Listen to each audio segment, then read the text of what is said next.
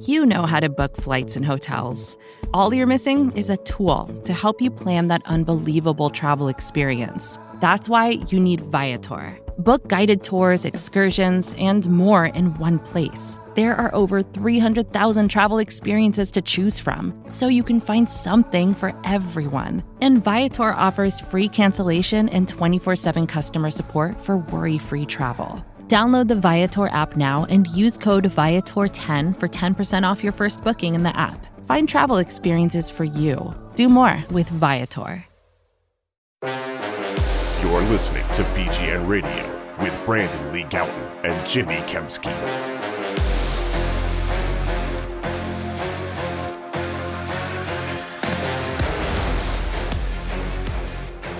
Yo, what's going on, everybody? This is BGN Radio, episode number 275. I'm Jimmy Kempski with PhillyVoice.com. With me, as always, is Brandon Lee Gowton of Bleeding Green Nation.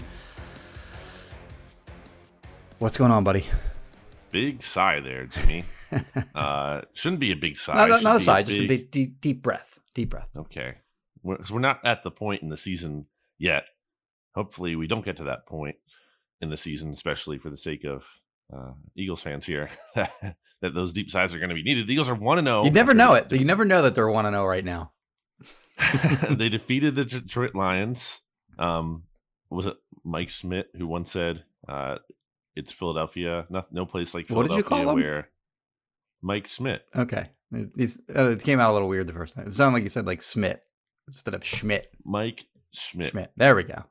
Okay. Mike Schmidt, who once said something to the effect of, only in Philadelphia can you win and then hear the... I'm butchering the quote here, but you get what I'm saying. It's like you can win and you can... The agony of... The point is, like, you can win in Philadelphia, and then you have to hear about all the things that went wrong the next day. Still. Right. That was very much this week in Eagles. Yes. Coverage, analysis, quibbling, etc. So, yeah, we'll get to all that. But, yeah, your point, 1-0, kind of a big deal, in my opinion. Look, everything. I don't think anyone looked at the schedule when it came out, and they saw Eagles at Lions, and I don't know that anyone really picked the Lions. I think this was a game that you just. I did. You did? You picked the Lions in this game? Originally, back not like leading up to last week. Okay, gotcha. But originally, when the schedule came out, I thought they would go 1-1 in the first two. Is really what I was predicting. Okay. But yeah, I think for the most part, people had this chalked up as a W, and at times during that game, it looked like it was going to be easy. And then at other times during the game, sphincters started, clenching up a little bit, I think, when the Lions were making a run there, particularly in the second half. So we'll get to, some of what happened in that game, mostly centered around Jalen Hurts and Jonathan Gannon. But before we get to all that and the news, I need to know where I can find the finest meat snacks in the land. Definitely not a minus meat snack. They are a plus meat snack for you, Jimmy, and the listeners. BGN Radio is sponsored by Righteous Felon Craft Jerky. You go to righteousfelon.com. You use discount code BGN20 from now, September 16th, 9:27 a.m. We're recording this. You're listening to it later, presumably. Definitely. Until the end of the month. That's all the time you have left to use BGN20 at righteousfelon.com to get 20% off. Otherwise, it drops back down to BGN15. So you want to save that extra 5%. You want to do it now. You want to act soon. And the last thing I'll say, Jimmy, before we hop into the show, as if we haven't already, is the real quote here. Philadelphia is the only city where you can experience the thrill of victory and the agony of reading about it the next day. There we go. Okay. What a prescient quote. That is good. Mike Schmidt, or as Brandon would call him, Mike Schmidt. Mike Schmidt. Smitty. All right. The Eagles win was not without a little bit of damage. They lost Derek Barnett for the season with a torn ACL. And I think this is a little bit of an underrated injury because they signed him with the intent of, kind of filling out their depth. I sort of hypothesized that they didn't think that, and this is actually backed up a little bit by someone I know with the team, but I had hypothesized that. Well, I'm just giving the info that this was their line of thinking. But they didn't think that any of the premier edge rushers in this draft were going to make it to them at or anywhere near pick 15, particularly after I remember David Ajabo, the prospect from Michigan. I don't remember who ended up drafting him in the second round, but once he got hurt, that sort of thinned out the crowd at edge rusher in this draft. And so they re-signed Barnett to a 2-year deal that I think a lot of fans were not happy with. I certainly didn't think that it was a great re-signing among the many good moves that Howie Roseman made this offseason. But Barnett's season is over, and he's a guy that they were sort of relying on to play a healthy amount of snaps this year. With him gone, for me, it's probably just next guy up. I don't think they're going to screw around with, having Fletcher Cox play reps at defensive end or Milton Williams. Those guys are just going to stay on the interior. Teron Jackson was a healthy scratch week 1, so he will almost certainly not be a healthy scratch anymore. He's going to be he was active for all 18 games last year, if I recall right. So he'll be up, and then they signed Janarius Robinson, edge rusher, who the Vikings drafted. Was it the 4th round, I think, in the 2021 NFL draft? Missed the entire 2021 season with, I don't know if that was like an injury or a quote-unquote injury to sort of redshirt him or whatever. I didn't look that far into it, but he's a guy that did not make their team this year, landed on their practice squad, so the Eagles poached him. I also think that if Teron Jackson and Janarius Robinson or whoever kind of can't step up and give them adequate snaps in that depth role, I could see that being a position that they address at the trade deadline.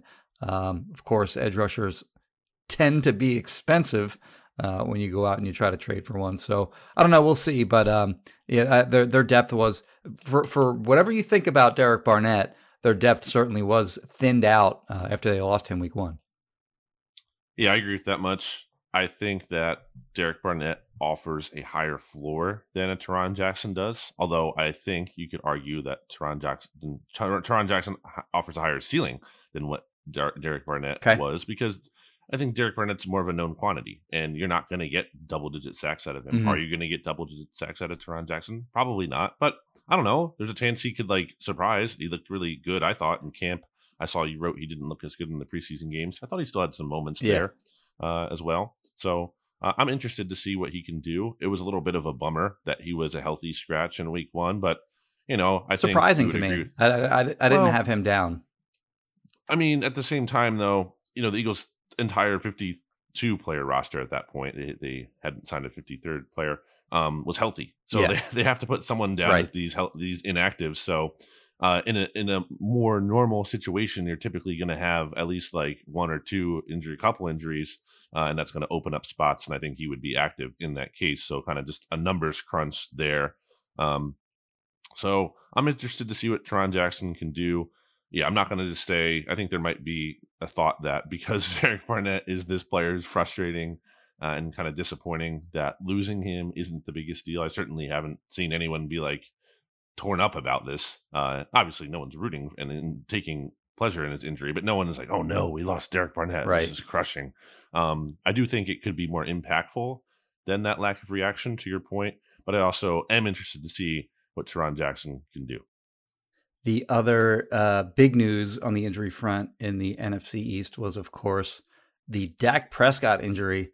He's going to be out. The original prognosis was, from people that know injuries or whatever, was 6 to 8 months. And I think Adam Schefter even said weeks. Oh, I'm sorry. What did I say? Months? 6 to 8 weeks. A big difference. Kind of a big difference.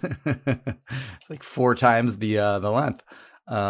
Anyway, 6 to 8 weeks, which I believe it was Adam Schefter said it would probably more likely be on the longer end of the scale. That 6 to 8 weeks, probably more likely closer to 8 than 6. The Cowboys were like, no, we're going to not put him on injured reserve. And there's no way he can come back within 3 weeks, I wouldn't imagine. But I guess they're just doing that for the sake of, I guess they probably just don't have a deep enough roster to care about putting him on injured reserve. So they're just not going to do it. But I can't imagine that he'll be back in time for the Cowboys matchup against the Eagles, which is week 6. But this was obviously a seismic news event within the NFC East. Dak Prescott being arguably the most valuable player in the division. So before he got hurt, though, I think we all watched that Buccaneers-Cowboys game on Sunday Night Football, and holy crap, they looked terrible in that game even before. Dak Prescott played most of that game. I believe he got hurt in the fourth quarter, but he didn't like Cooper Rush didn't play that long in that game. They were horrendous in that game. Just everything that like you thought could possibly, like if you like made a list of the things that could possibly go wrong for that team, almost everything that you could possibly come up with went wrong in that game. Offensively, specifically, thought their defense was fine. I guess they kind of tightened up whenever the Bucs got into the red zone, but they gave up a lot of long drives. Offensively, though, man, their line is a mess. The receivers, CeeDee Lamb had 11 targets and 2 catches in that game. Zeke Elliott, I thought looked okay, but his long rush in that game, 7 yards. So like just everything about that team looked just about as bad as that. Week 1 for that team went about as bad as it could possibly go. They also lost Connor McGovern, their starting left guard. They lost their backup starting left guard in terms of like going into the season. He wasn't even their first option. Yeah, it would have been Tyler Smith playing left guard and Tyron Smith playing left tackle. So I guess Tyler Smith played left tackle. Connor McGovern played left guard. He gets hurt, and now I guess they'll move Tyler Smith back to left guard, and Jason Peters will probably be up week 2, I guess. But JP's going to get hurt. It's inevitable. He's even if Jason Peters has his most healthy possible season he could realistically have, like he's going to miss snaps during the game. For sure. They're going to have to switch in and out during the game. Like that's going to be a mess. You weren't done, so I don't want to. No, that's okay. Matt Farniok, I believe, was the guy who came in and replaced McGovern at left guard. They have no depth on their offensive line. Their receivers stink. Their quarterback, Cooper Rush, is not even a legit backup. He's not a legit number 2 in the NFL. They cut him. He wasn't even. He beat the Vikings last year. He wasn't even on the roster. Up until he was a Saturday call up for that game from the practice squad. The Cowboys only had one quarterback on their roster heading into that matchup. Heading into the week, whatever. They called him up on Saturday. He was like in the same way that the Eagles called up Noah Tongiai. That was what the Cowboys did with Cooper Rush in that game. They could that's how much they think about him. They couldn't care less if some other team poached him off their practice squad or just signed him when they cut him at 53-man cutdowns. And that's what their new starting quarterback is going to be for, like we said, probably, within the window of 6 to 8 weeks.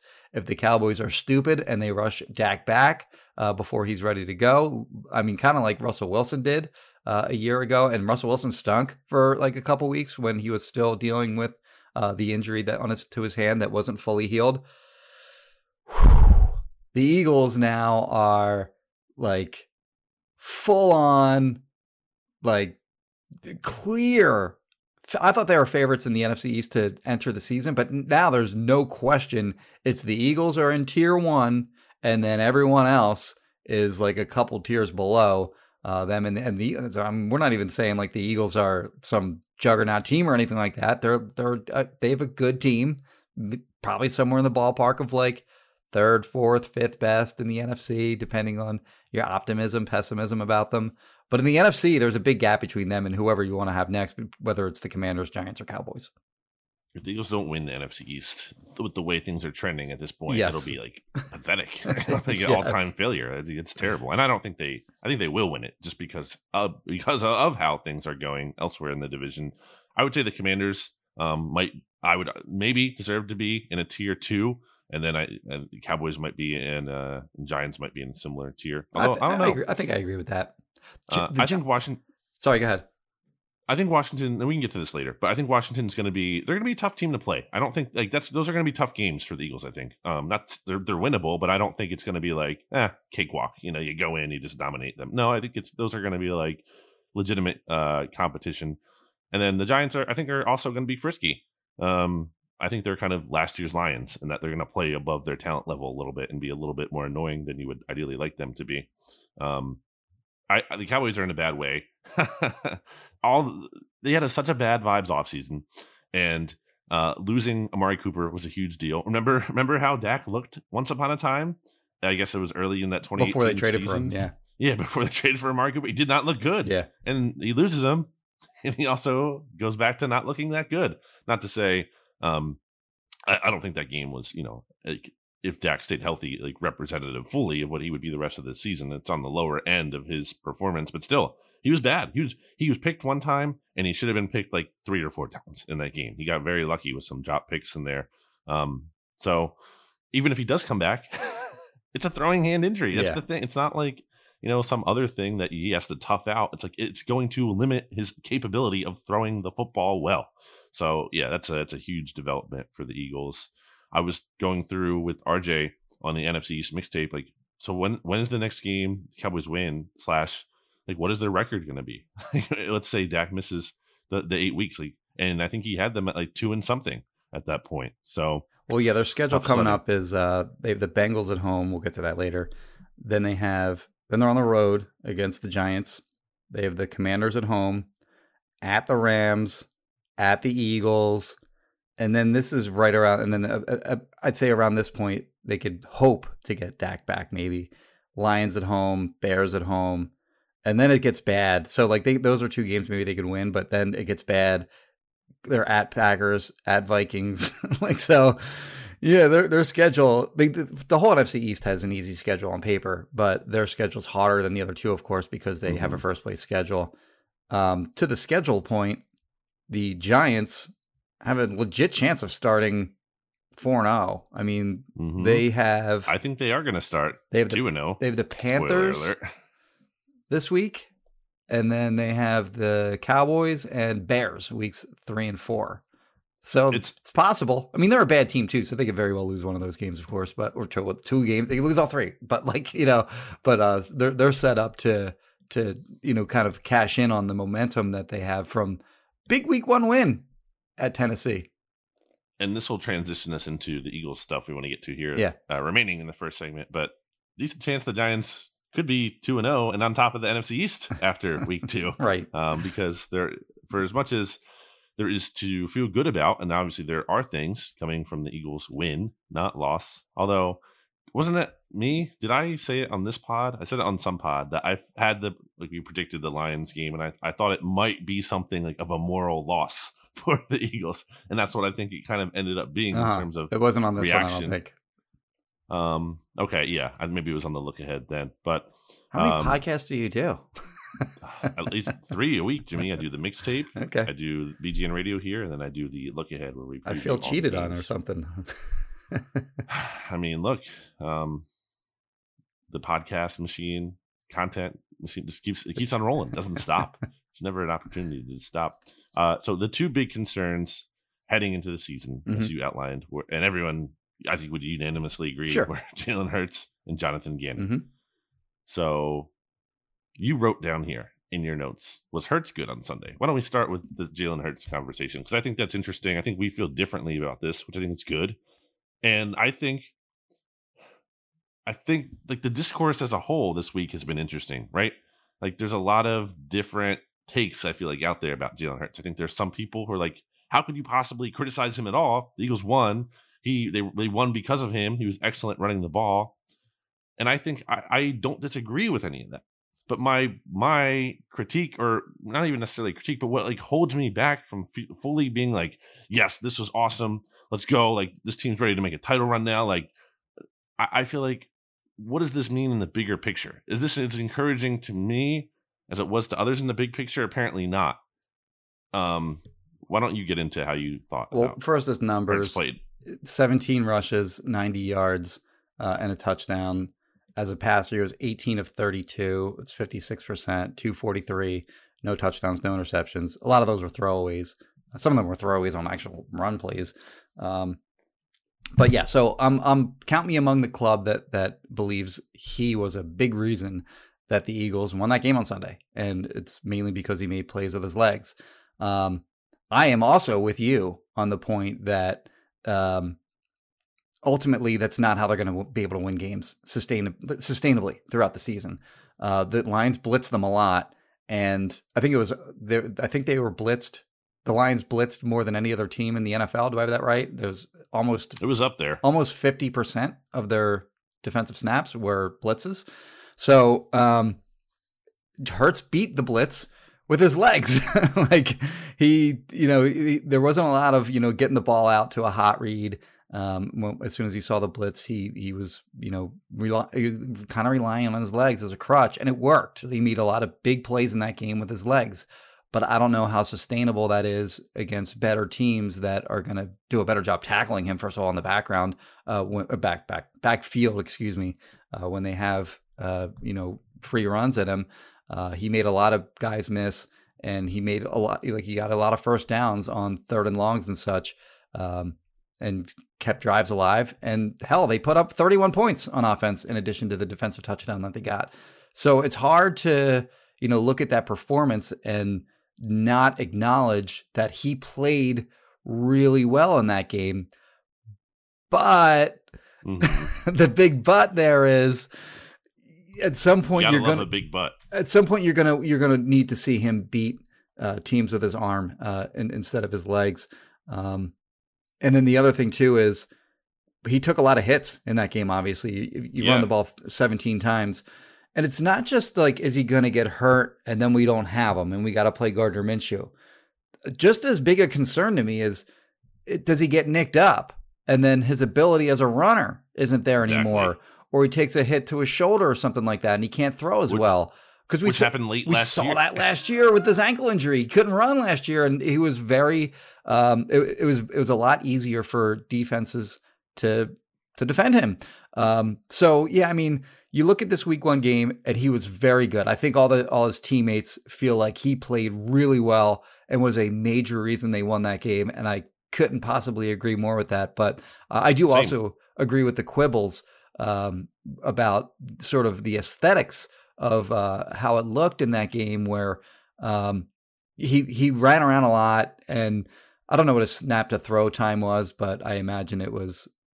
It sounds like the look on your face says that you know. I looked that up. I think it was like the 3rd slowest or 4th slowest, somewhere around there. Yeah, so it was probably right in line with what he was around last year in terms of his snap to throw time.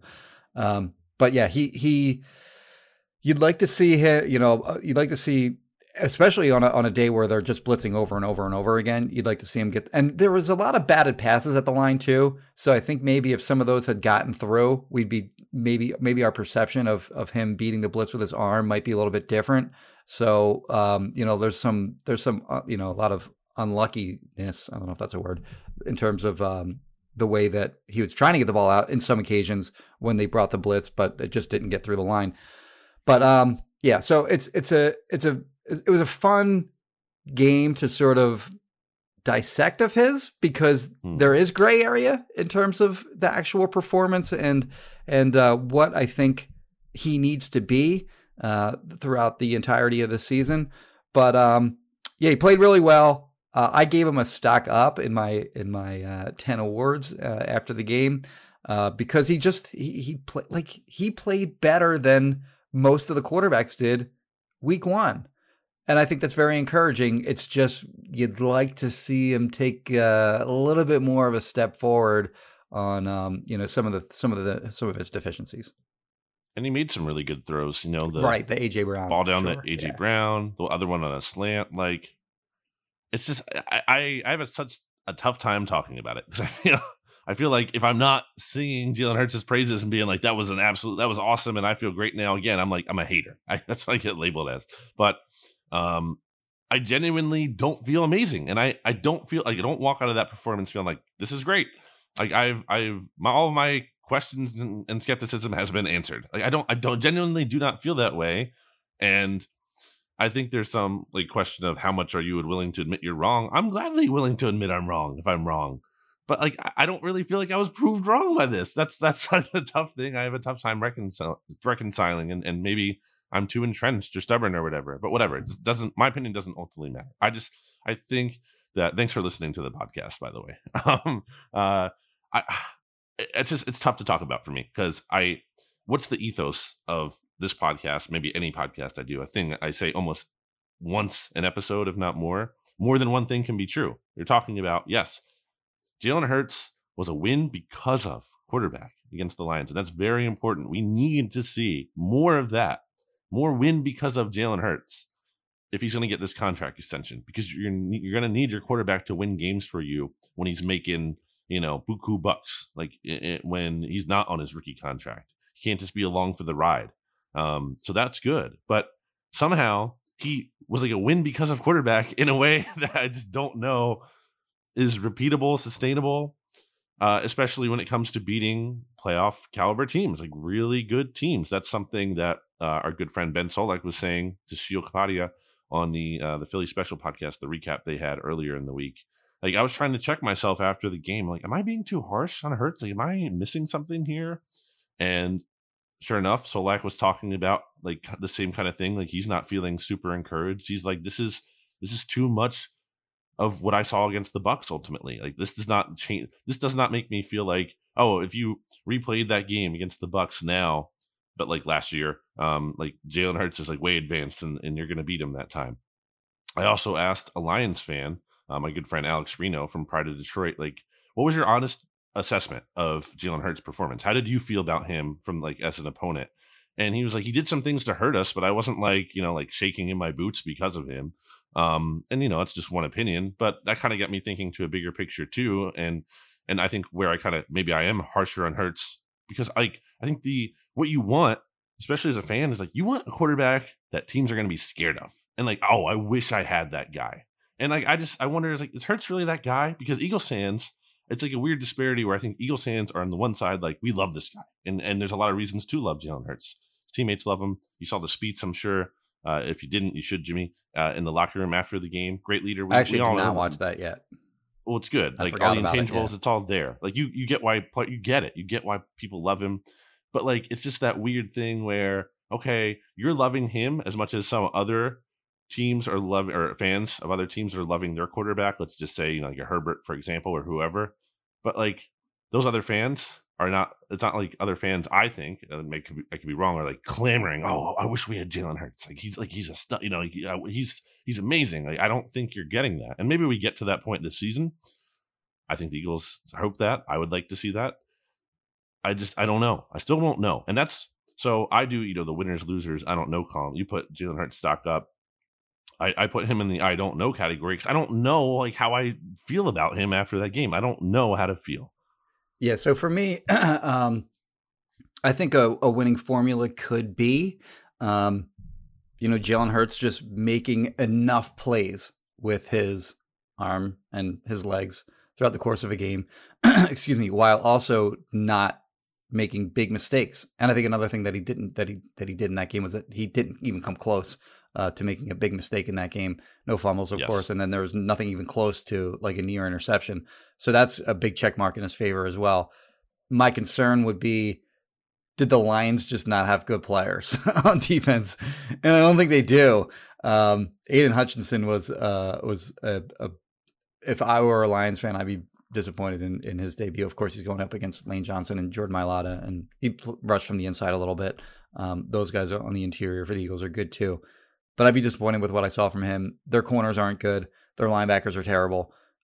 So does Jalen Hurts get away with a lot of the things that he got away with in this game against a defense that has actual good players? So that's my concern there. But a defense too, Jimmy, that I'll point out really quickly, that prior to the game, Mike Payton from Pride of Detroit, like I did a Q&A exchange with him, like we do with the opposing blog all week. And the quote that I used to like promote that article on my Twitter from him was like, let me find it here. It was something to the effect of like, this team cannot defend mobile quarterbacks. So like that was the expectation going in, that they're really bad against running quarterbacks.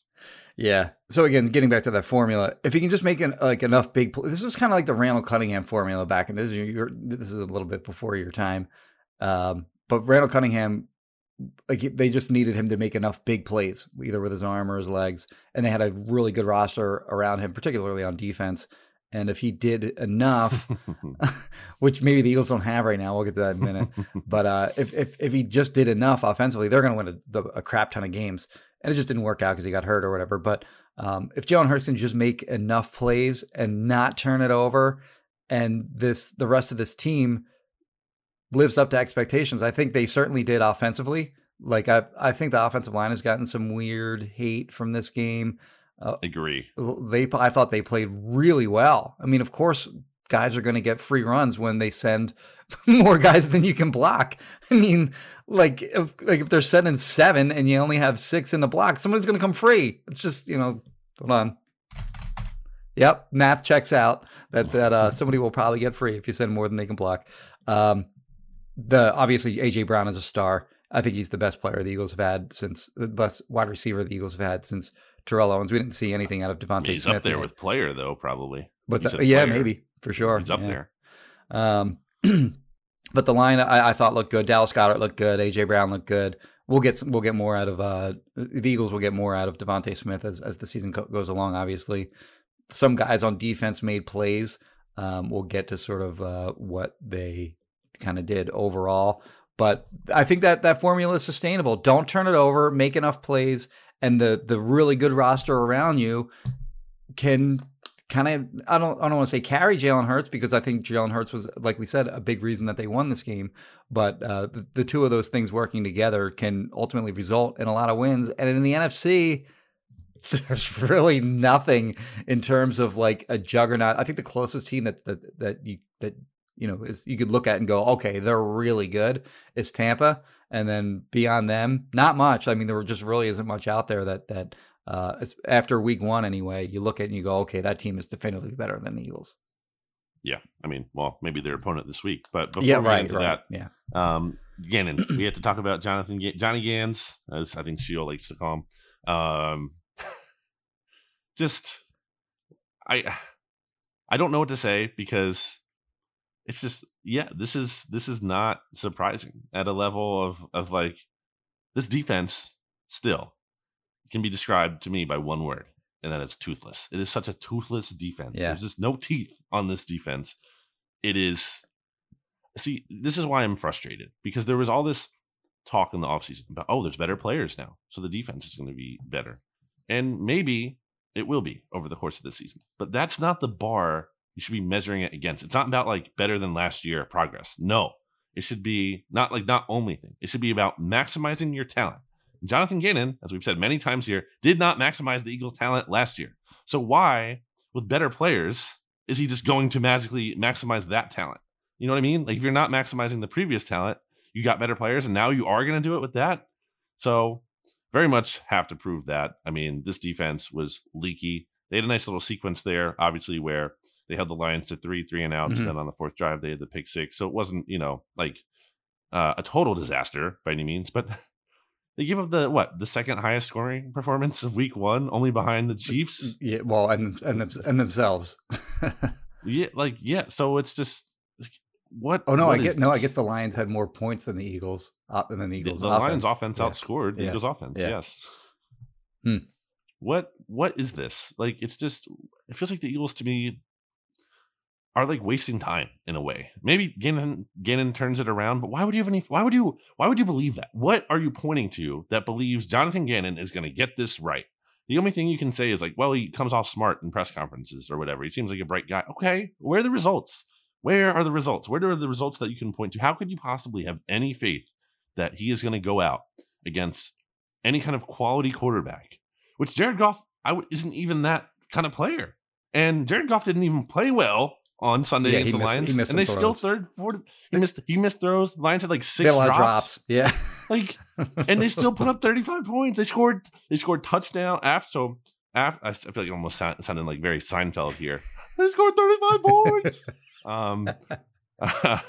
But what's the deal with Jared Goff? What's the deal with Jonathan Gannon? They had Lions had 4 offensive drives in the second half.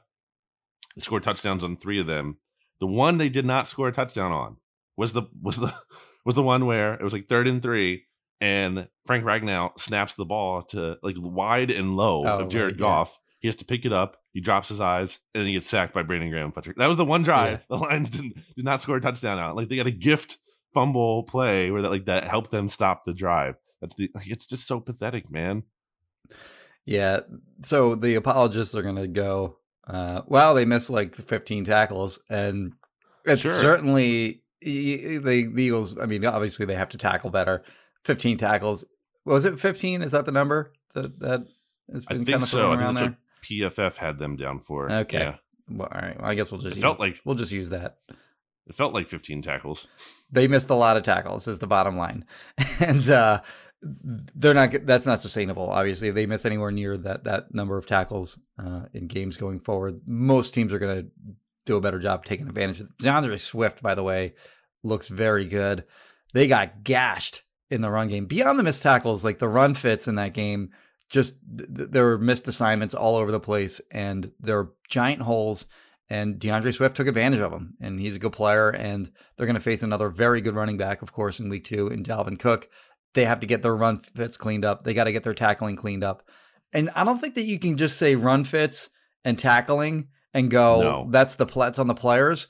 No, it's also, both of those things are also on the defensive coordinator, because Gannon was asked, and maybe this is a higher up even than Gannon, maybe where you place the blame, but he was asked if he felt that the Eagles, light training camp and not playing guys in the preseason. And again, to be clear, I agree with the strategy of making sure the guys are healthy. Like that's more important for week 1 for me than maybe knocking off rust or whatever, especially when you're playing a perceived bad team like the Detroit Lions.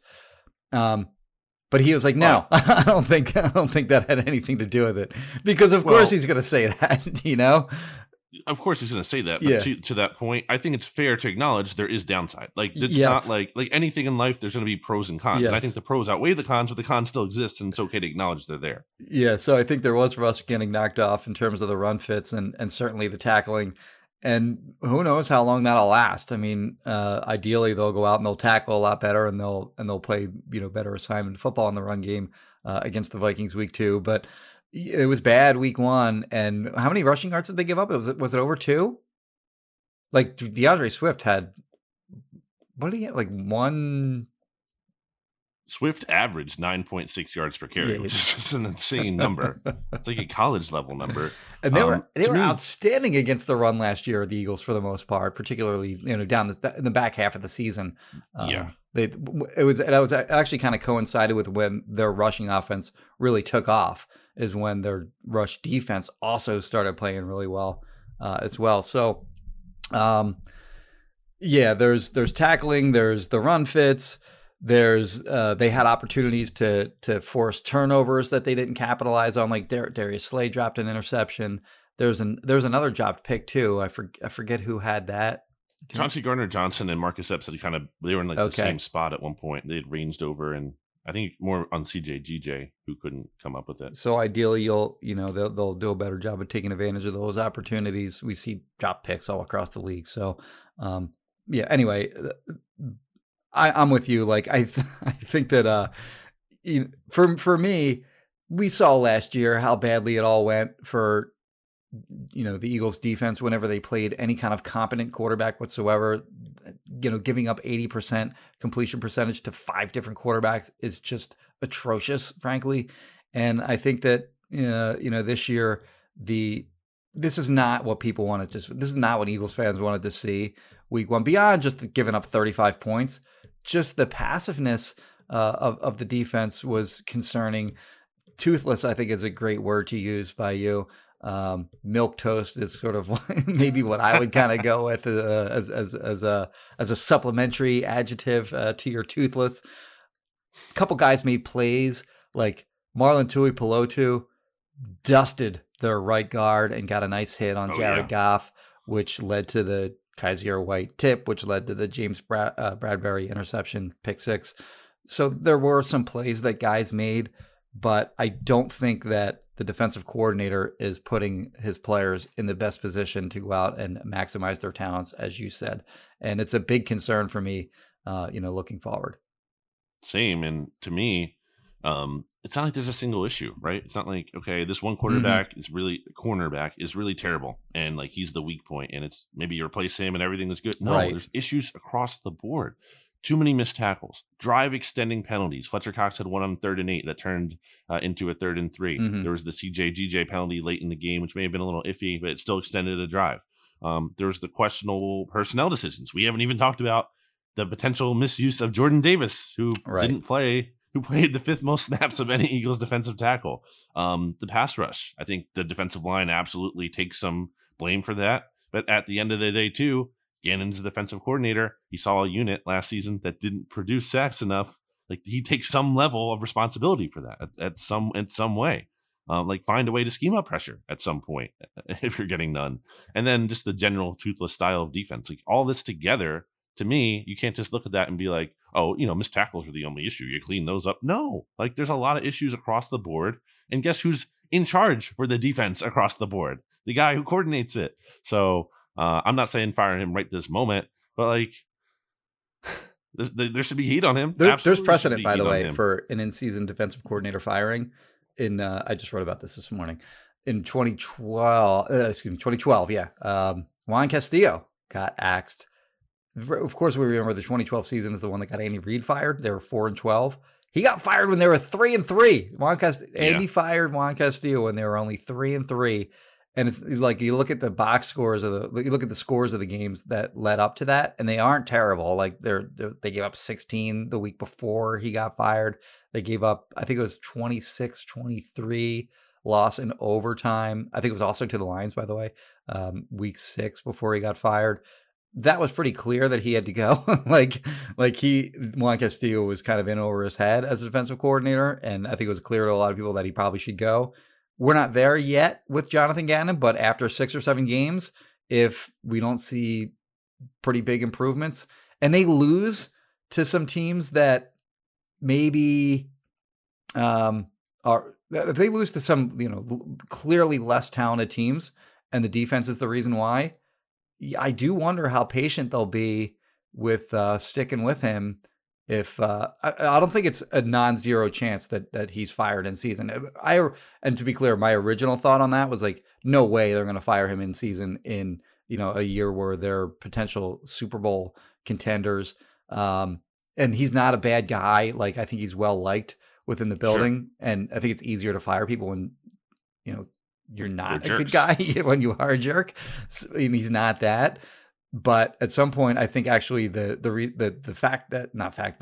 notion that you maybe think you are a Super Bowl contender would be the reason to do it. Like, it's like if after 6, 7, 8 games, it's just not working and you're losing to teams that you clearly should beat, I think that should be on the table. We're not there yet. Like, I'm not saying I'm not saying that he should be canned anytime soon. I think we need to see more. But I think that seat should be a little bit warm right now. Yeah, absolutely. And it goes to what I said at the top of this Gannon conversation. Like, I feel like they might be wasting time with him. Like, oh, don't worry, this is going to be some great thing. Like, at some point, the results aren't there, and you have to pull the plug because you could be wasting a Super Bowl contender with like this foo-foo garbage defense. And I think it's possible. I can't say with confidence because he's an unknown, but I think it's possible that Denard Wilson in-house could be like, an upgrade. I don't know if these radically different ideas, maybe it would be more of the same. It's an unknown. He would basically, I'm sorry to cut you off, but I remember during the Senior Bowl, I don't know if I'm allowed to say who I was talking with, but basically the idea would be that Denard Wilson would run a similar. If he did get this was before Jonathan Gannon didn't get any of the head coaching jobs, or those head coaching jobs hadn't been filled yet, so he was still in play to be a head coach. The idea was that the Eagles probably would have promoted from within if he left to get a head coaching job. And the guy probably would have been Denard Wilson. And if Denard Wilson had been promoted to the defensive coordinator job, the basic structure of the defense would remain the same. He might have his own sort of flair or ideas or whatever, but the basic structure of the defense would remain the same. So I do think that would be a workable situation where, like, if they brought him in and he wanted to run something completely different, then that could be an issue. But I don't think that would be the issue if they did make some kind of move like that. It's not like they're hiring Vic Fangio during the season. Yeah. Although, again, he was around. I tweeted that during Sunday's game. He was in Miami. He was around. I know. He was around a lot this offseason. So very interesting to follow along there. All right. We'll see if the defense turns it around soon. Great. And then, it's a totally different conversation. But the pressure is on to do that. Like this can't just last for 5 more games, 6 more games. This needs to get fixed and fast. All right. What do you think about Denard Wilson when he spoke, by the way, back in very training impressive. camp? Yeah. And that, Gannon's also fairly impressive. So it doesn't, I don't know what to make of that entirely, but for what it's worth, he didn't seem like, a nincompoop up there. Like he didn't seem like in over his head or kind of like he didn't seem like Pat Shurmur, just for example, like someone who's like totally, speaking of milquetoast and uninspiring. So. Oh, we have some breaking news here. Uh-oh. The Eagles have signed tackle Jared Williams to their practice squad. Okay. Big Jared, he's back. He was part of their cut downs to, I think, 85 to 80 down in Miami. Okay. He got cut before training camp started. And then that too. Yeah. Yes. So, all right.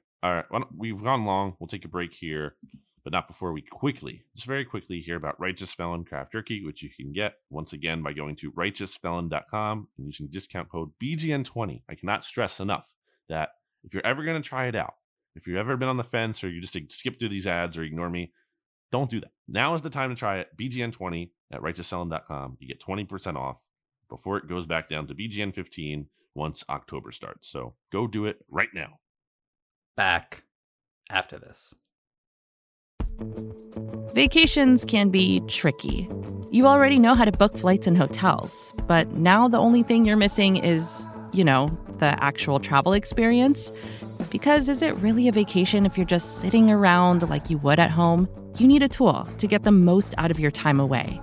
That's where Viator steps in. You can book guided tours, activities, excursions, and more in one place to make your trip truly unforgettable. Viator has over 300,000 travel experiences to choose from. Everything from simple tours to extreme adventures and all the niche, interesting stuff in between. So you can plan something that everyone you're traveling with will enjoy. Real traveler reviews give the inside scoop from people who already been on the experiences you're considering, so you can plan with confidence. Free cancellation helps you plan for the unexpected.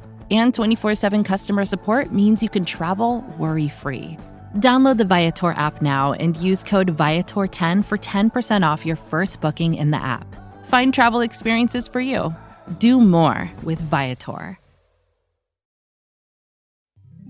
Support for this show comes from Atlassian. Atlassian software like Jira, Confluence, and Loom help power global collaboration for all teams so they can accomplish everything that's impossible alone. Because individually we're great, but together we're so much better. That's why millions of teams around the world, including 75% of the Fortune 500, trust Atlassian software for everything from space exploration and green energy to delivering pizzas and podcasts. Whether you're a team of 2, 200, or 2 million, or whether your team is around the corner or on another continent altogether, Atlassian software is built to help keep you all on the same page from start to finish. That way, every one of your teams, from engineering and IT to marketing, HR, and legal, can stay connected and move together as one towards shared company-wide goals.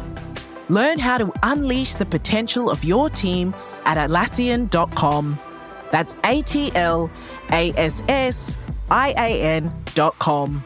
Atlassian. Back here on BGN Radio. Jimmy, it's time to get into Eagles versus Vikings Week 2 Monday Night Football matchup. You have written down here on the show notes a little peek behind the curtain, a little inside baseball, inside BGN radio, if you will.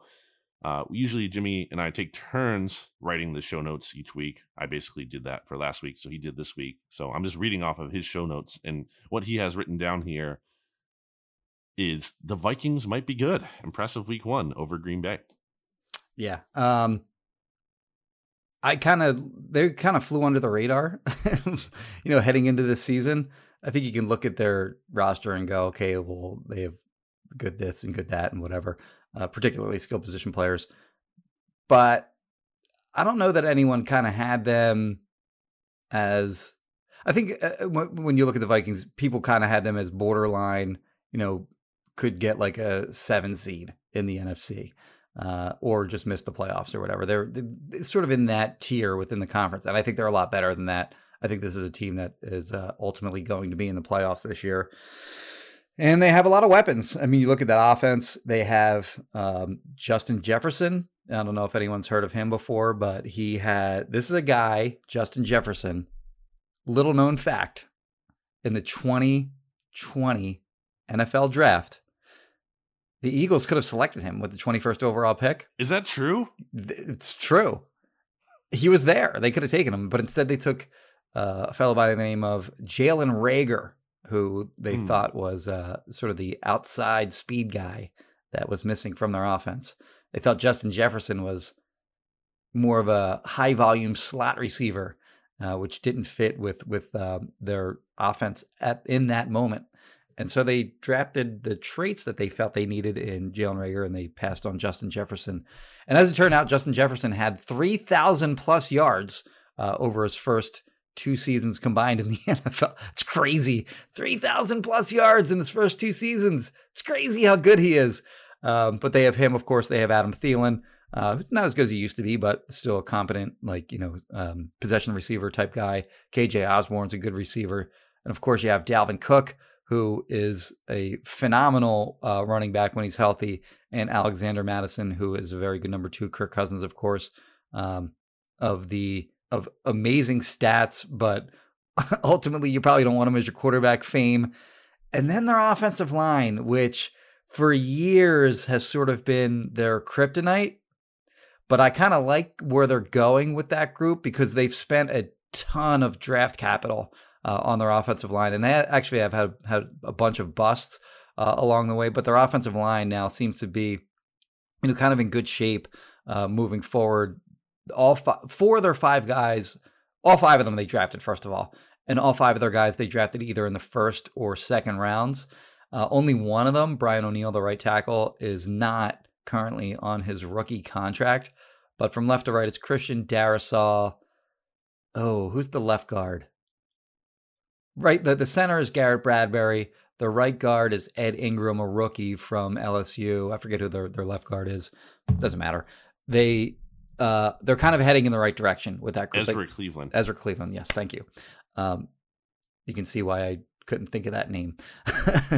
Anyway, they're heading in the right direction with their offensive line. I think they still have a little ways to go before those guys become good.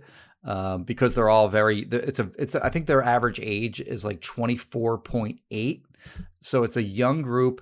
It's a group that's probably going to have some, growing pains along the way, but they're heading in the right direction with that offensive line. When previously you could just look at their offensive line and go, their offensive line stinks. And it's going to be the reason why they don't do anything either in the regular season or if they make the playoffs, they're going to be a quick exit. But I don't know that that's the case anymore with this team. So they're really heading in the right direction. We'll get to the defense in a minute, but this is a huge challenge for the Eagles defensively, looking as bad as they did week 1 against the Lions. Have some nice things. Like, they have a good offensive line. Their slot receiver, Amon-Ra St. Brown, is a good slot receiver. DeAndre Swift, I think we all saw, is a very good running back, but their personnel is not anywhere near the same level as what the Vikings bring to the table. It's a very good, explosive offense that can win in a number of different ways. They can move the chains, they can get big plays, and it could be rough on Monday night if they play the same way they did week 1. Not to oversimplify it, but again, it's Jonathan Gannon going up against a quarterback who I've never been the biggest Kirk Cousins guy, but because Kirk Cousins historically does have success against the Eagles, and okay, that doesn't necessarily matter in the sense of players have and defensive coordinators and teams, whatever. A lot of different things have changed, but again, why would you have faith in Jonathan Gannon like being able to shut him down? And when it comes to Justin Jefferson, like I know the Eagles have good corners. That doesn't matter. Justin Jefferson's on a different level. No one can cover him. It feels like it seems crazy to say, but I mean, as soon as like year one, Justin Jefferson was already on like a Hall of Fame kind of trajectory, and he still is. If he continues to do this at this pace, which is no guarantee, the NFL is tough, injuries, all that, but the pace he is on is that kind of level. He's a very special player. He's gonna get his 9 for 184 and 2 in week 1, by the way, against Green Bay, against a very good Green Bay, not only defense but secondary with Jair Alexander, Rasul Douglas, and all those guys. So anyway, sorry. And then Dalvin Cook. I mean, I saw some people after, because during the during the Packers Vikings game last week, I tweeted out like over under for Justin Jefferson receiving yards in week 2. And I saw some responses to that were like, well, I'm more worried about Dalvin Cook. I'm like, okay, I get that the run defense struggled against the Lions, but also like, the quarterback and the wide receiver are very different than what the Eagles defense was going up against in Detroit. So I would kind of be concerned about Justin Jefferson quite a bit, actually. What was your over-under on that?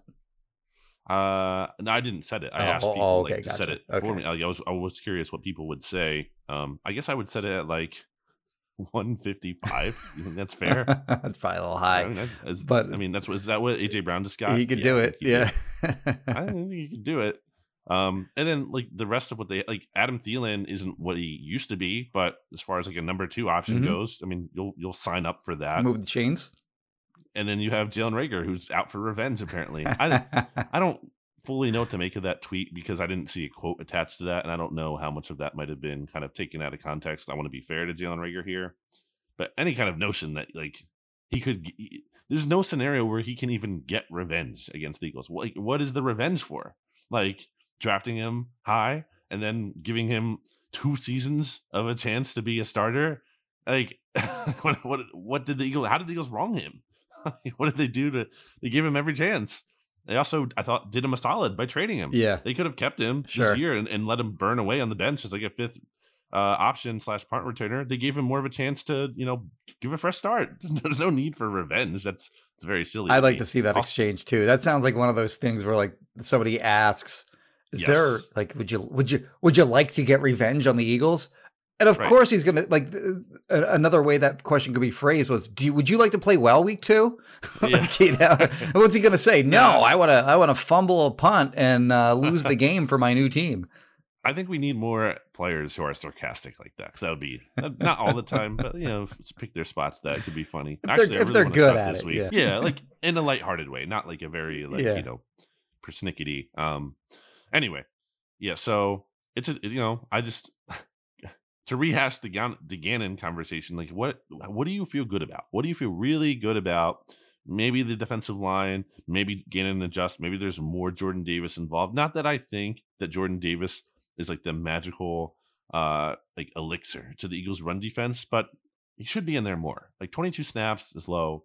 And again, he's playing the 5th fewest snaps of any defensive tackle. Like I feel like we can see a little bit more than that. I wonder if they had like a specific role for him kind of carved out in that game, and they wanted him to sort of just adhere to that one role and focus on doing that one thing, which of course was obvious rundown situations, plugging up the middle or whatever. I was less bothered by his snap count, I think, than most. He's a rookie and there's week 1. He'll get more snaps as the season goes along. I think that becomes more of a concern if it becomes more of a pattern. But yeah, if he's averaging 22 snaps per game over the course of the season and you spent the resources that you did to go up and get that guy, then yeah, I think that would be highly disappointing. Well, I think at a basic level, like your run defense is struggling. You have Jordan Davis. Mm-hmm. Maybe he should be playing a little bit. Well, it's a very just basic. I know it's more complicated than that ultimately, but sometimes I think this defensive coordinator overcomplicates things and overthinks things instead of just like good player, put him on the field, Let's figure it out. The one thing I will defend Gannon on, maybe not Gannon, but the one thing I will in defense of that argument is they got a lot of their runs on obvious passing down situations.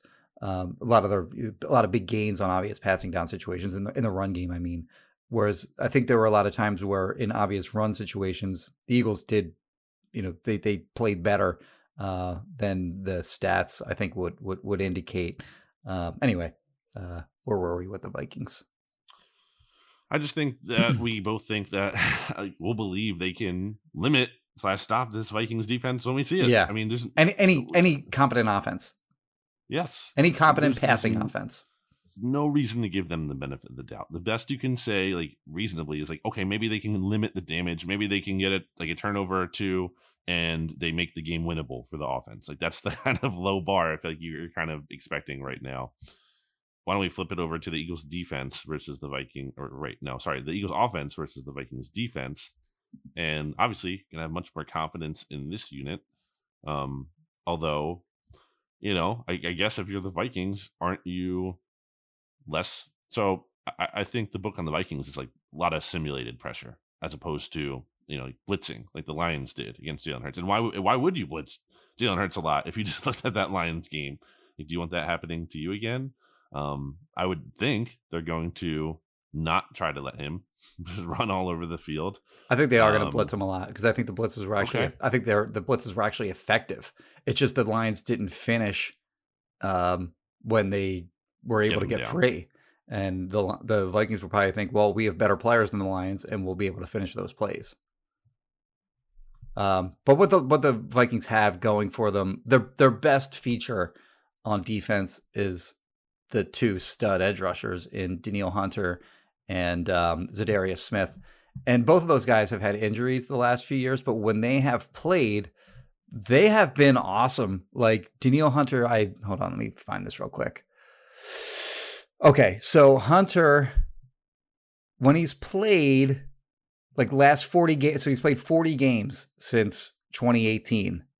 36 sacks in those 40 games. So he's averaging just under 1 sack per game. Of course, if you want to look at like a 16-game, 17-game season, he's, going to get like 15, 16 sacks. Zadarius Smith, 34 games since he originally signed in Green Bay in 2019. He signed, of course, with the Vikings this offseason, but in 34 games since 2019, 27 sacks.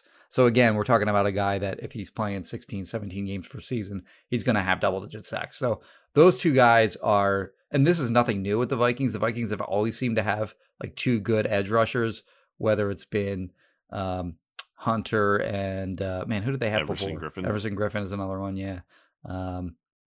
They've always had a really good Jared Allen. Going way far back. But they've always seemed to have like those two good edge rushers. And I think actually that's a matchup that's fine for the Eagles because they have guys who in their own right who can block star edge rushers. Lane Johnson is if not, he's clearly the best right tackle in the NFL. Get out of here with this Tristan Wirfs nonsense. I think he's actually Who's saying that? I think just the general NFL population kind of puts Tristan Wirfs ahead of Lane Tristan Wirfs plays with a better quarterback, so that obviously makes him a better right tackle. Yeah, I think Lane Johnson is one of the best offensive tackles, period, in the NFL. Maybe only behind like Trent Williams. Another conversation for another day. Point is, Jordan Mailata and Lane Johnson are equipped to be able to block those guys. Of course, the Vikings have good players elsewhere. Harrison Smith, of course, is a good safety. All levels of the defense, really. Michael Kendricks is not Michael Kendricks. Eric Kendricks. Michael Kendricks. Eric Kendricks, of course, has been a great linebacker in the NFL for a long time. The safety or the corners are maybe a little shaky. It's Pat P and Cameron Dantzler, and then Chandon Sullivan. Chandon Sullivan's a nice nickel player of past Eagles fame. Nice career in Green Bay for him. But I think their corners are they can expose that maybe. Gettable. If they can get good protection from the O-line, and I have no reason to believe that they shouldn't be able to do that. I think that the Eagles should score points in this game. Maybe looking at a shootout in this game.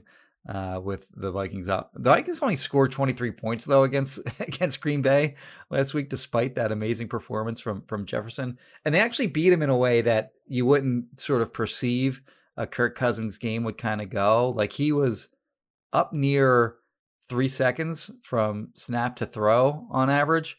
And a lot of the big plays that they hit were slow developing routes down the field. And if they want to do that against the Eagles defensive line, with all the resources that they've put into that group, particularly the interior, and then even, on the edge, Hassan Reddick was a big investment of theirs in free agency. We all know what they've dumped into the interior defensive line with Hargrave, the free agent. Fletcher Cox is making $14 million this year. They spent a lot of draft resources on Jordan Davis, Milton Williams, a 3rd round pick. Of course, those guys, and Tui, we mentioned earlier, those guys have to create havoc on the interior of the line, and then the edge rush has to get home. Josh Sweat and Hassan Reddick have to take advantage of, if the Vikings are going to have these slow developing plays down the field, defensive line has to get home. There's just no way around it, because the Packers didn't. Oftentimes, the Vikings got 2 big plays with Jefferson running from the left side of the field on a deep, like 20-yard, down the field cross all the way across the field. You can't allow teams to do that in like today's NFL. You have to be able to get home with your pass rush, and if the Eagles can't do that, then it could be a long day. Another player you forgot to mention, a former Eagle, Jordan Hicks, who big game week 1.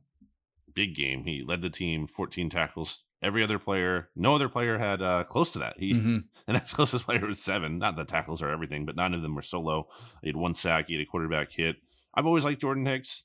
I'm not going to rehash the Eagles not re-signing him. I thought that was a fine decision given his injury history, but I've liked him. I've always thought I've bought into the personality of the player, and I think he was kind of a little bit underrated here.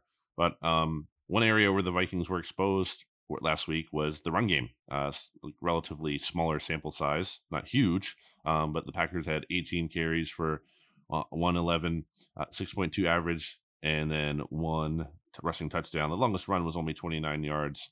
But that's, I think, the Eagles are going to run the ball. Aaron Jones was criminally underused in that game, according to the fantasy football community. Yeah, he only had 5 targets and 5 carries, so probably not ideally what getting him only 10 touches. But so I do expect Miles Sanders, who's coming off a good game. I expect the Eagles to look to get him involved if they see an opportunity there. I think the run game for the Vikings might be a little bit more vulnerable than that pass game. So not to say that Eagles aren't going to pass. They're absolutely going to pass when you have A.J. Brown in store. And also, we didn't talk about this as a takeaway from the Lions game earlier, but I feel very confident that DeVonta Smith is going to get some targets early in the game, because it's been a big thing going around the Eagles' awareness that he had 0 yards, and that was a fluky performance in week 1, in that he had a catch that was called back by Lane Johnson being too far down the field.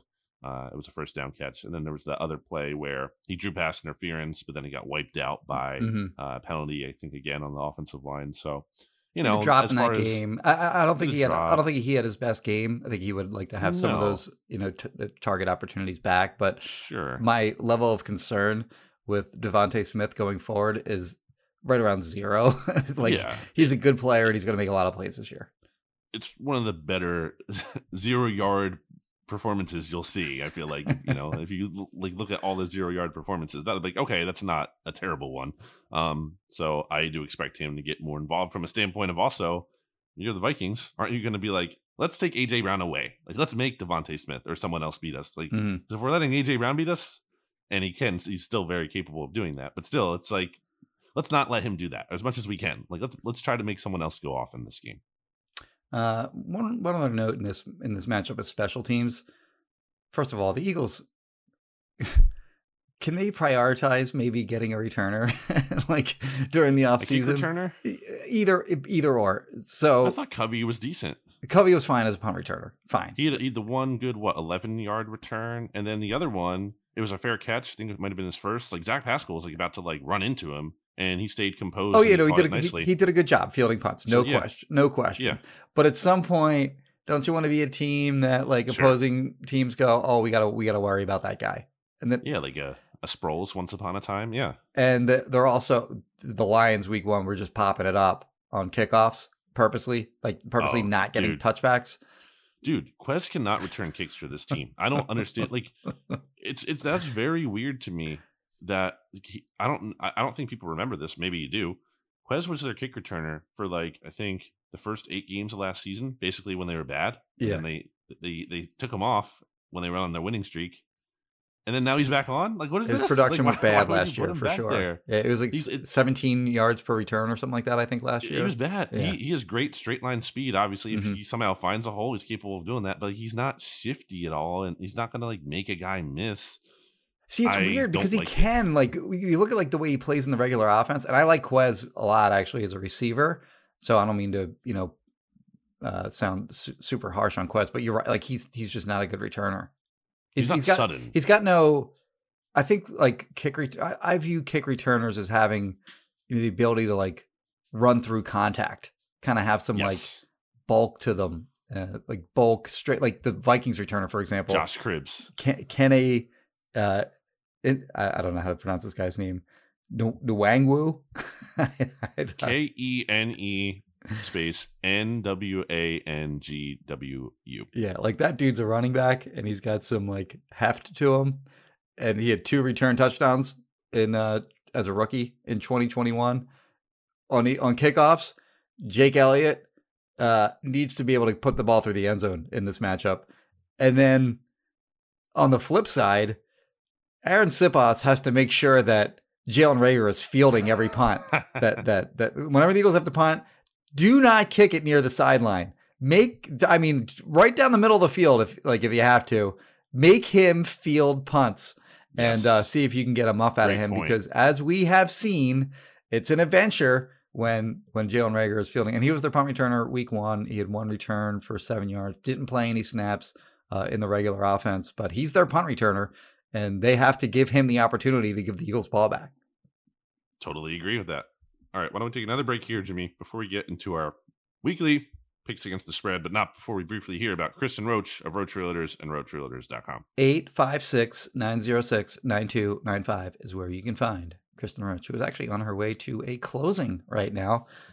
Another satisfied customer of Kristen Roach is gonna.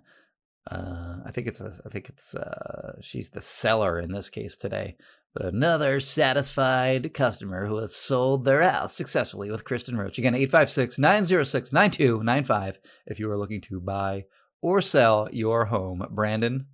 Back after this.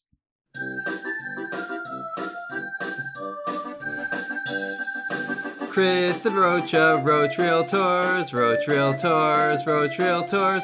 Kristen Roach of Roach Realtors. She's the greatest. 856-906-9295. 9-5. 856-906-9295.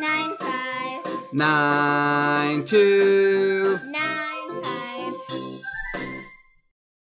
Back here on BGN Radio for a final segment. Normally, Jimmy, this would be the time where I talk about how we have the Bleeding Green Nation same game parlay like we did last week. It did not hit last week. The Eagles didn't cover, and it was at 3.5. It was like it was a lower spread. What were the They 3 things should've. again? It was 3.5. The Eagles had to cover. AJ Brown had to go over 69.5 Check. yards, which he very much did. Yeah. And then Dallas Goedert anytime touchdown, which he Check. was like 1 Oh, yard right, you away didn't get that. Yeah. on that Yeah. screen. So like that was not. It wasn't like a terrible. It was close. Like I think that was from the from the standpoint of we don't want to just obviously DraftKings at least doesn't want to just hand out like parlays that are guaranteed to hit. But at the same time, you want to make them fair for the fans, Mm-hmm. and that they do have a chance of hitting. It was close. Like they missed by a half point covering, and they missed by 1 yard. Got it scoring. So not bad. I feel like it was a good job by me setting up the parlay. I'll take credit for that. I only got 1 out of 3, but it was a good job by me. Well, I mean, it was close though. Both of those were very, very, very close. That was not like far fetched at all. And the AJ Brown one like went way over. Like that was a steal. I was like 69.5 yards. Of course he's going to go over Yeah, that. Like yeah, we that saw was him clear. in training camp. Like that was obvious Yeah. he was going to go over that. He's going to go over it He went again, over that- too, by the way. And like what the first quarter or like this like that was easy. So I did give you like a freebie. All right, now, so this week we don't have it yet, still formulating it, but it will be up on the Bleeding Green Nation Twitter, that's at Bleeding Green, and BGN Instagram story, that's at Bleeding Green Insta at some point. So make sure you follow those. If you do, then you'll be able to see when that parlay goes up. Every week of the season, we'll be cooking up our own same game parlay, which we'll be talking about here normally at the beginning of the third segment as well at BGN Radio. That our good friends at DraftKings will put right on their homepage for all of you, the loyal BGN Radio listeners, to follow. So make sure you check it out on social so you'll see if when it goes up. Each week, DraftKings has new offers and great ways to make your Sunday more fun. Minimum age and eligibility restrictions apply. See show notes for details. Okay, so these odds that we have here now for our weekly picks come from DraftKings as well. Jimmy, we start. I forgot to write down the records last week. Bad job by me. I'll have to get to that. Maybe I can get it while you're talking with one of your picks. But we start here, and I'll let you go first. Yeah, so there are the Buccaneers. There are 3 Sunday 1 o'clock. Of course, Eagles fans will have the opportunity to watch a lot of these other games around the league, seeing as the Eagles play on Monday night. But there are 3 Sunday 1 o'clock games. Of course, Brandon and I will pick games for the NFC East teams and the Saints, of course, because the Eagles are on their first round pick. Buccaneers minus 2.5, 1 o'clock Sunday at Saints. I'm going Buccaneers. Buccaneers minus whatever it was against Dallas last week, 2.5, I think it was, again. That was a lock. I mean, I felt like that was a very easy pick to make last week. Did not believe in the Cowboys offense. Did not think it was going to be as bad as it was. But to me, the Buccaneers clearly had a much better team, roster, whatever you want to say. And I think that's also the case against this Saints team. Now, I think the line is only 2.5 because there's this perception that the Saints own the Buccaneers. They swept the Buccaneers last year. They swept the Buccaneers during the regular season in 2020. The Buccaneers beat them in the playoffs on their way to their Super Bowl win that season. So they beat them when it matters. Saints shut them out last year. I think it was 9-0 in a game last year. So they were able to, their defense was able to frustrate Tom Brady last season. But I don't think Tom Brady's a guy that you keep down too long. He's and I think he's extra motivated against teams that have sort of gotten the best of him. So I just see this the Buccaneers impressed me week 1. Todd Bowles is the man. When he has a beat on an opposing quarterback, he just knows how to expose those guys. And there's a lot to work with a guy like Jameis Winston. And I think Todd Bowles is going to have a good plan defensively. And I think their defensive personnel is just really, really good. This is the best team in the NFC, I think, by a fairly significant margin, in my opinion. And then offensively, Chris Godwin played. I don't know if he's going to play or not, but Mike Evans is awesome. I thought Leonard Fournette looked really good in that game. Their he was over 6 yards per carry. Their offensive line didn't seem to have any, major problems, which was a big concern of theirs heading into the season with all 3 of their 2021 interior offensive linemen being out. So yeah, give me the Buck. I'll gladly lay the 2.5 with the Buccaneers again on the road against the Saints. Very annoying for the Eagles that the Saints found a way to come back against the Falcons, who Falcons are just if you're a Falcons fan, man, just what a kick in the nuts. Just they've changed the GM, they've changed the quarterback, they've changed the coach, they've changed everything they possibly can, and they still are just the biggest chokers in sports. Maybe it's what they do. It's who they are. Of their own doing too. Did you know what happened on their final offensive drive, right? Well, Arthur Smith didn't go for it, right?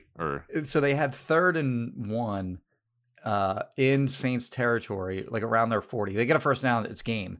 And they fumbled the snap. So Mariota was able to pick it up, and he actually gained not yardage, but footage. So they actually got closer on 4th down, and their offense moved the ball all day. They had over 400 yards, I think, and they punted. They punted, which was such a weird decision too, because the Saints sort of found a groove offensively in the second half. I didn't watch this game, but just looking at the way that flow, looking at the play by play or whatever, they were just kind of stuck in the mud through the first half, and then they started putting together all these scoring drives in the second half. So they definitely had momentum offensively, and the Falcons just gave them the ball back. Like, just get a yard and win the game. You're not a good team. You're not going to the Super Bowl. You're probably not going to the playoffs. Tell your offense. It's your division. It's like your biggest division rival. Like, you'd stick it to them. Tell your offense, I believe in you to get this yard and win the game. Instead, they punt, and of course, it backfires. Will Lutz hits a game-winning field goal. So, yeah, that would have been a massive. You know, I mean, they're huge for the Eagles if the Saints had dropped this game to this garbage. I mean, this Falcons roster they actually played pretty well week 1, but their roster is terrible. They have nothing. And if Kyle Pitts and AJ Terrell's a good corner, and beyond that, they just don't have that much. Cordarrelle Patterson actually is actually a legit running back. But yeah, they had a chance, and like you said, they're just chokers and they blew it. So bad news for the Eagles. I will also take the Bucs. I'm not believing in the Saints. Come on. I know they've played well against the Bucs. And I do think there's something to that. Like, I think Dennis Allen has had a good plan for Tom Brady, clearly. But I'm not betting on team. Like, it's weird to me. And we've talked about this game way too long, but I saw, like, coming out of this game against the Falcons, there was a lot of like, well, the Saints did it. They are good, as opposed to like, this team that everyone is overhyping almost lost to the Falcons. Yeah. And like almost lost in a way where it wasn't even like they came back and it was all them. They got greatly aided by Arthur Smith's cowardice. Yes. So I'm not buying the Saints by any means. So we'll both go Bucs 2.5. I think that's like a steal kind of. Like, yeah, I agree. The Bucs should be 3-point favorites. That extra, like, that half is a nice little bonus. The there. Bucs are awesome. I do think their offensive line might be a little bit shakier in pass pro than you are. Like, that kind of did worry me a little bit. The Cowboys. Okay. Like, Parsons is obviously a good player, but whatever. Anyway, and by the way, the records for week 1, you went 2-3 against the spread. I went 3-2. We only differed on the Eagles pick. I had taken the Eagles at +4, and sure enough, the Lions at +4, and they had covered. But by the way, on their offensive line, not to belabor this game any further, but I meant like their interior of their offensive line, I think, stood up when they lost all three. See, I disagree. I thought it was a little dicey, and then they lost Donovan Smith. I just think, but I feel like they got beaten more around the edge than on the interior. Like, Parsons had a great game, like you said. Also, the Cowboys don't have like the personnel to take advantage of the interior. Yes. The way other teams are going to. But Panthers at Giants. Give me the Giants, baby. You're kidding me? I don't feel good about the Panthers. Baker Mayfield. Yeah. Matt Rule. Anything going? Ben McAdoo. Is this the Ben McAdoo revenge game? No, it's not. The Giants, as I've said, are this year's Lions. They're going to be feisty each week. They're going to play hard. They're not good, obviously. There's a very much a ceiling on this team, but I feel much better about them. Like, the vibes are much better with the Giants than they are with the Panthers. I'm not going to overthink it. I very much regret taking the Panthers to beat the Browns last week, because I just thought the Browns stunk when we saw them in training camp, but Panthers stink even more, man. Yeah, I mean, the Giants had an opposite approach to than the Falcons last week. Falcons were cowards.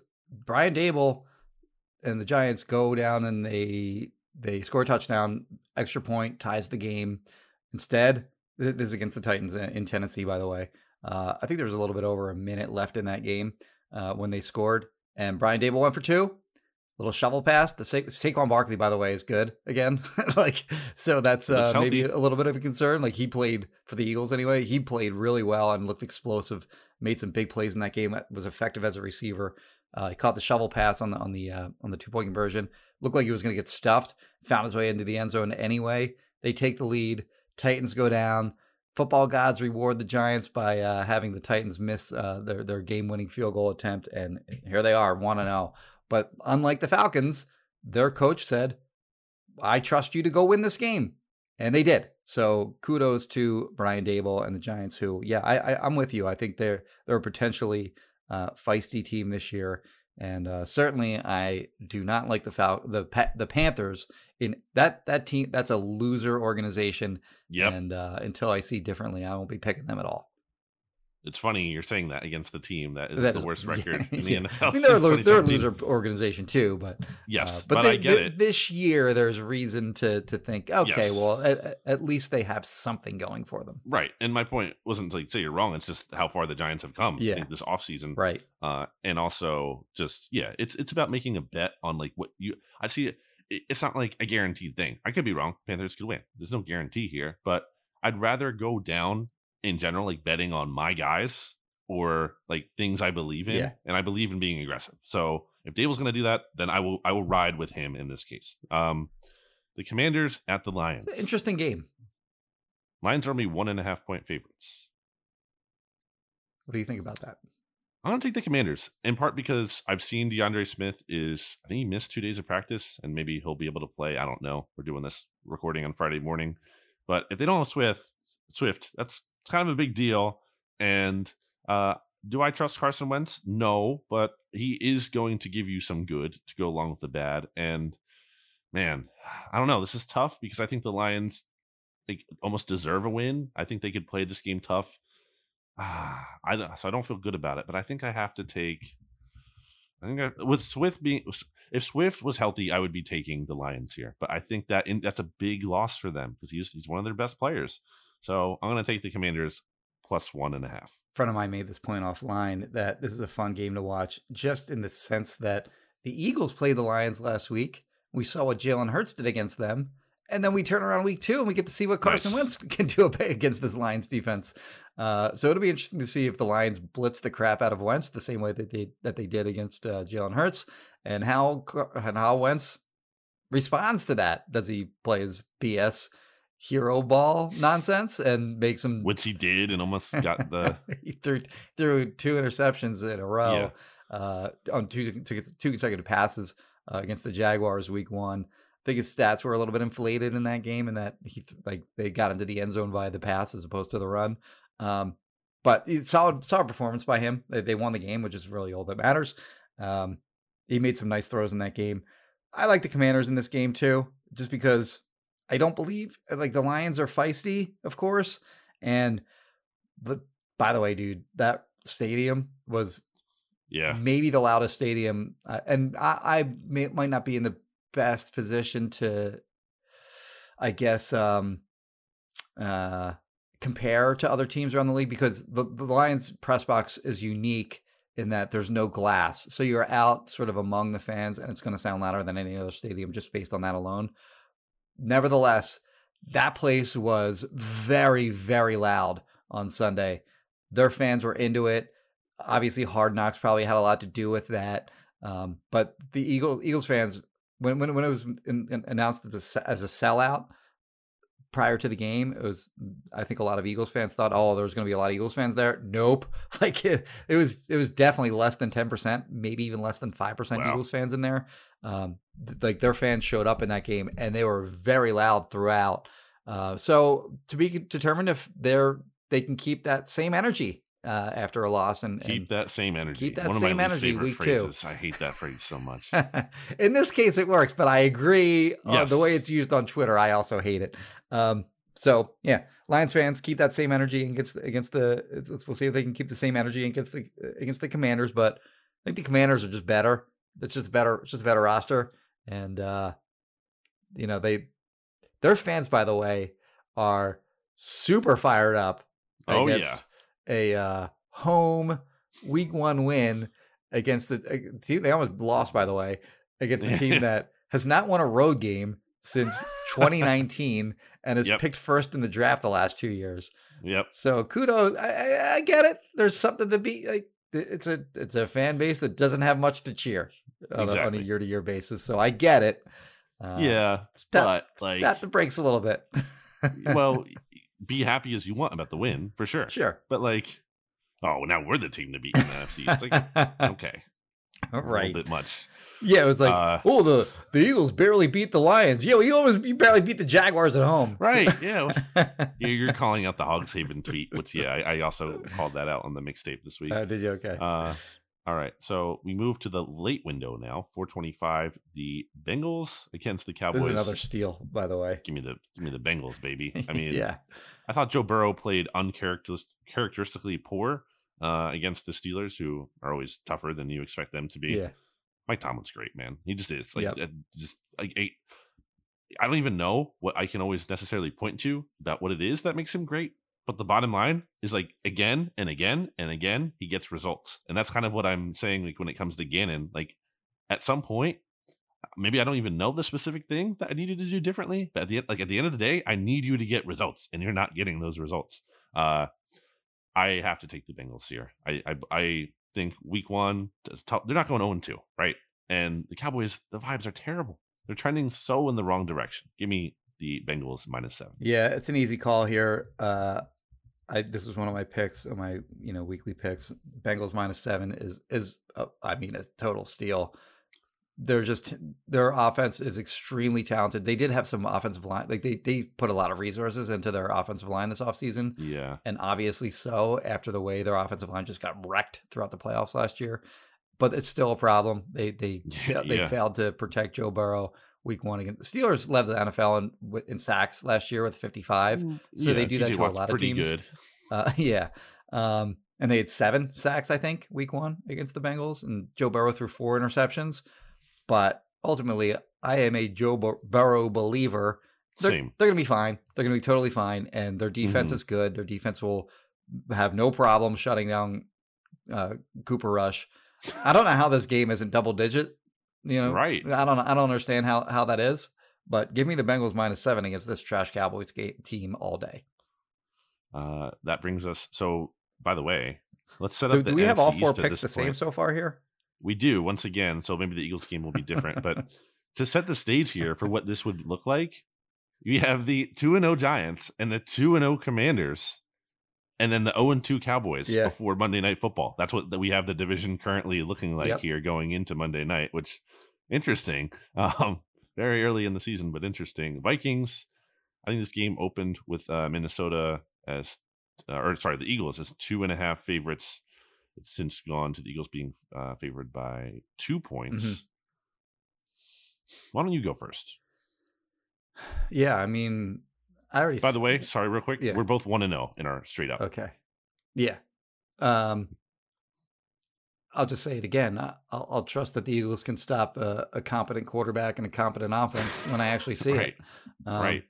And it's as simple as that for me. Vikings. I think they're going to cover and they're going to win. If the Eagles win this game, it's a big freaking deal because you look at their schedule after this game. And I did this with RJ. I was like, RJ, when are they going to lose next? If let's say they beat the Vikings, let's lock that in for the sake of this activity. When do they lose next? And he picked the Steelers game coming out of the bye, which even then is possible. They're going to beat that team. I just said I agree, but the Steelers are tough. They're not just they're not typically an easy win, and the Eagles are coming off a bye, so I do agree they will. And historically, the Steelers don't play well in Philly for whatever reason. But so after why don't I play this game with you because I want to see what you say. Yeah, okay. Okay, so let's say Eagles win Monday Night Football. Everyone's excited, fired up, 2-0. Mm-hmm. When is their next loss? Well, okay, so week 3 is at Commanders. I'll go through. I'll go through it with you. I'll prompt the game. Commanders win in Washington, FedEx Field. Win Maryland. Win. Okay. Dougie P. Win. Jacksonville. It's in Philly, but the Jaguars in Arizona against the Cardinals. Cardinals are frauds. That's a win. They play the Cowboys in Philly. Win.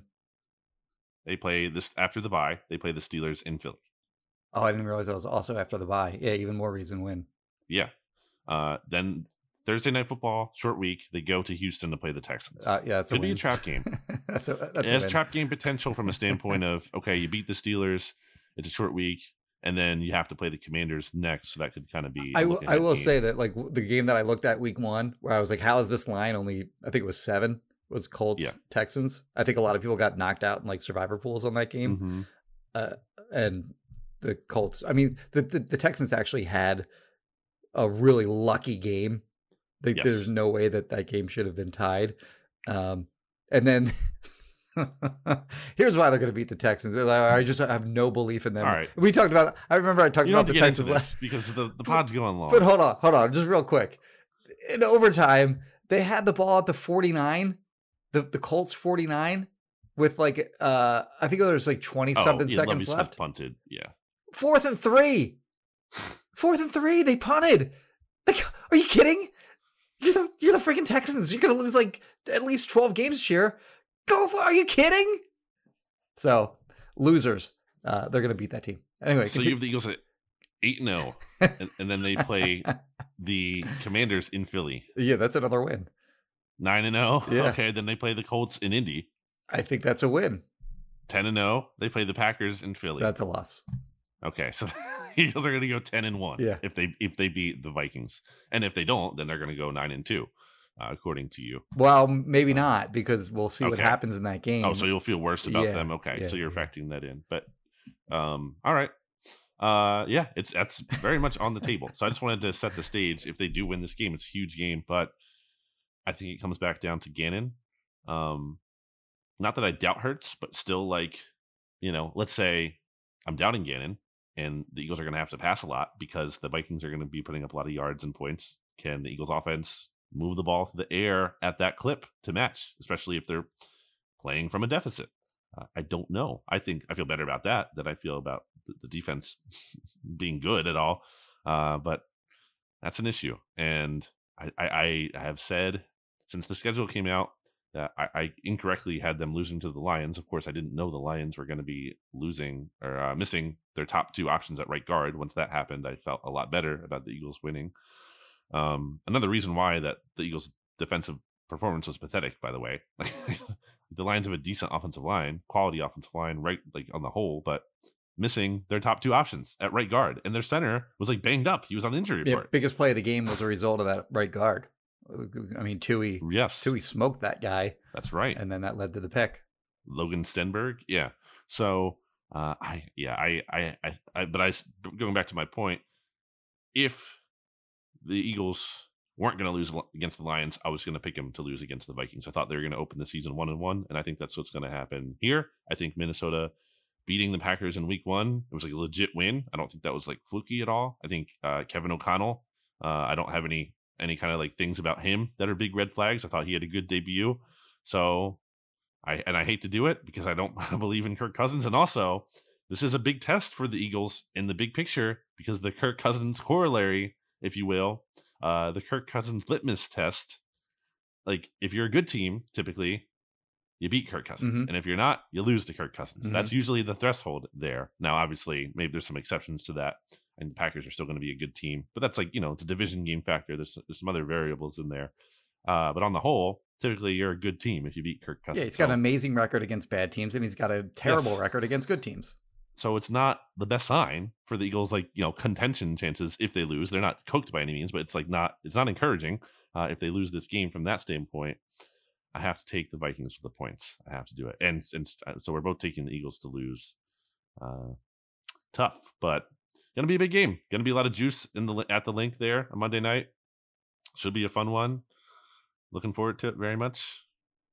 Anything else to say? I will gladly accept all the page views and downloads and negotiating leverage if they start 10-0.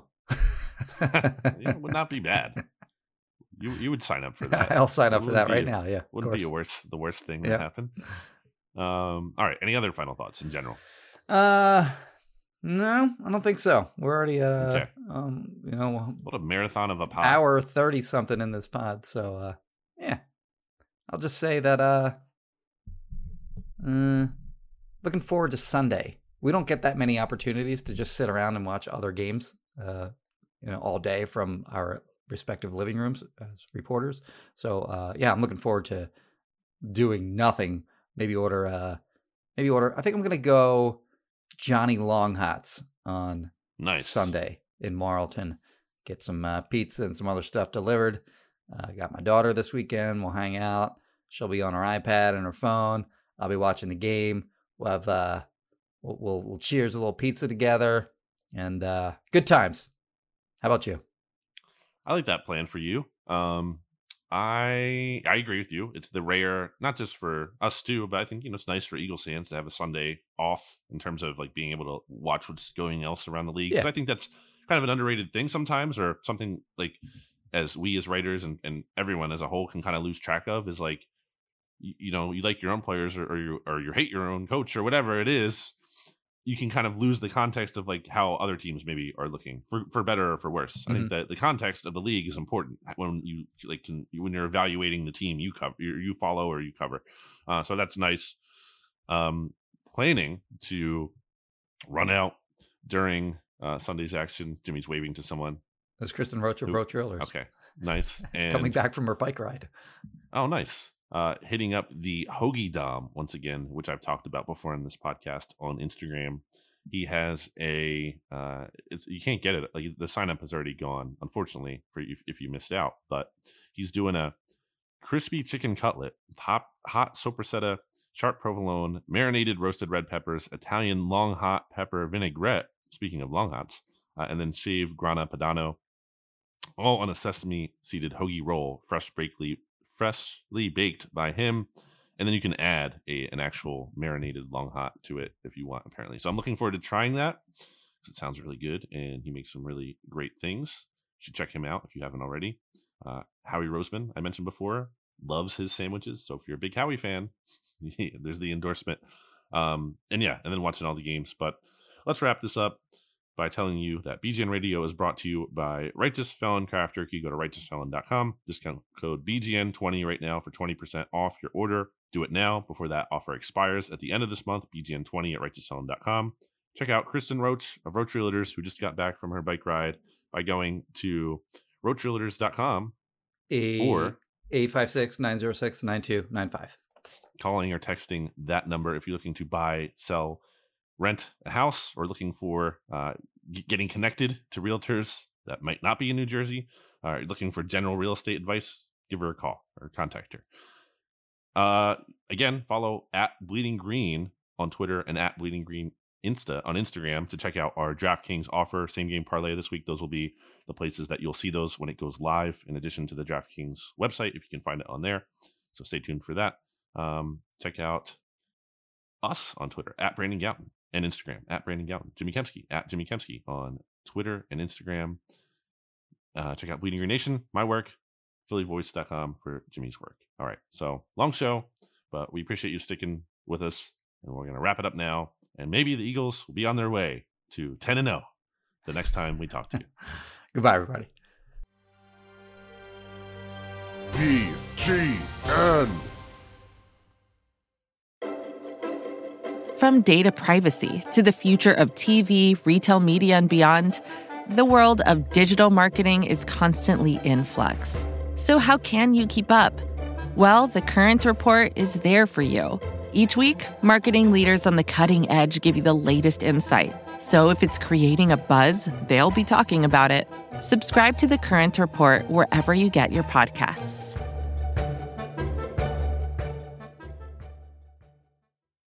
Here's the truth about AI. AI is only as powerful as the platform it's built into.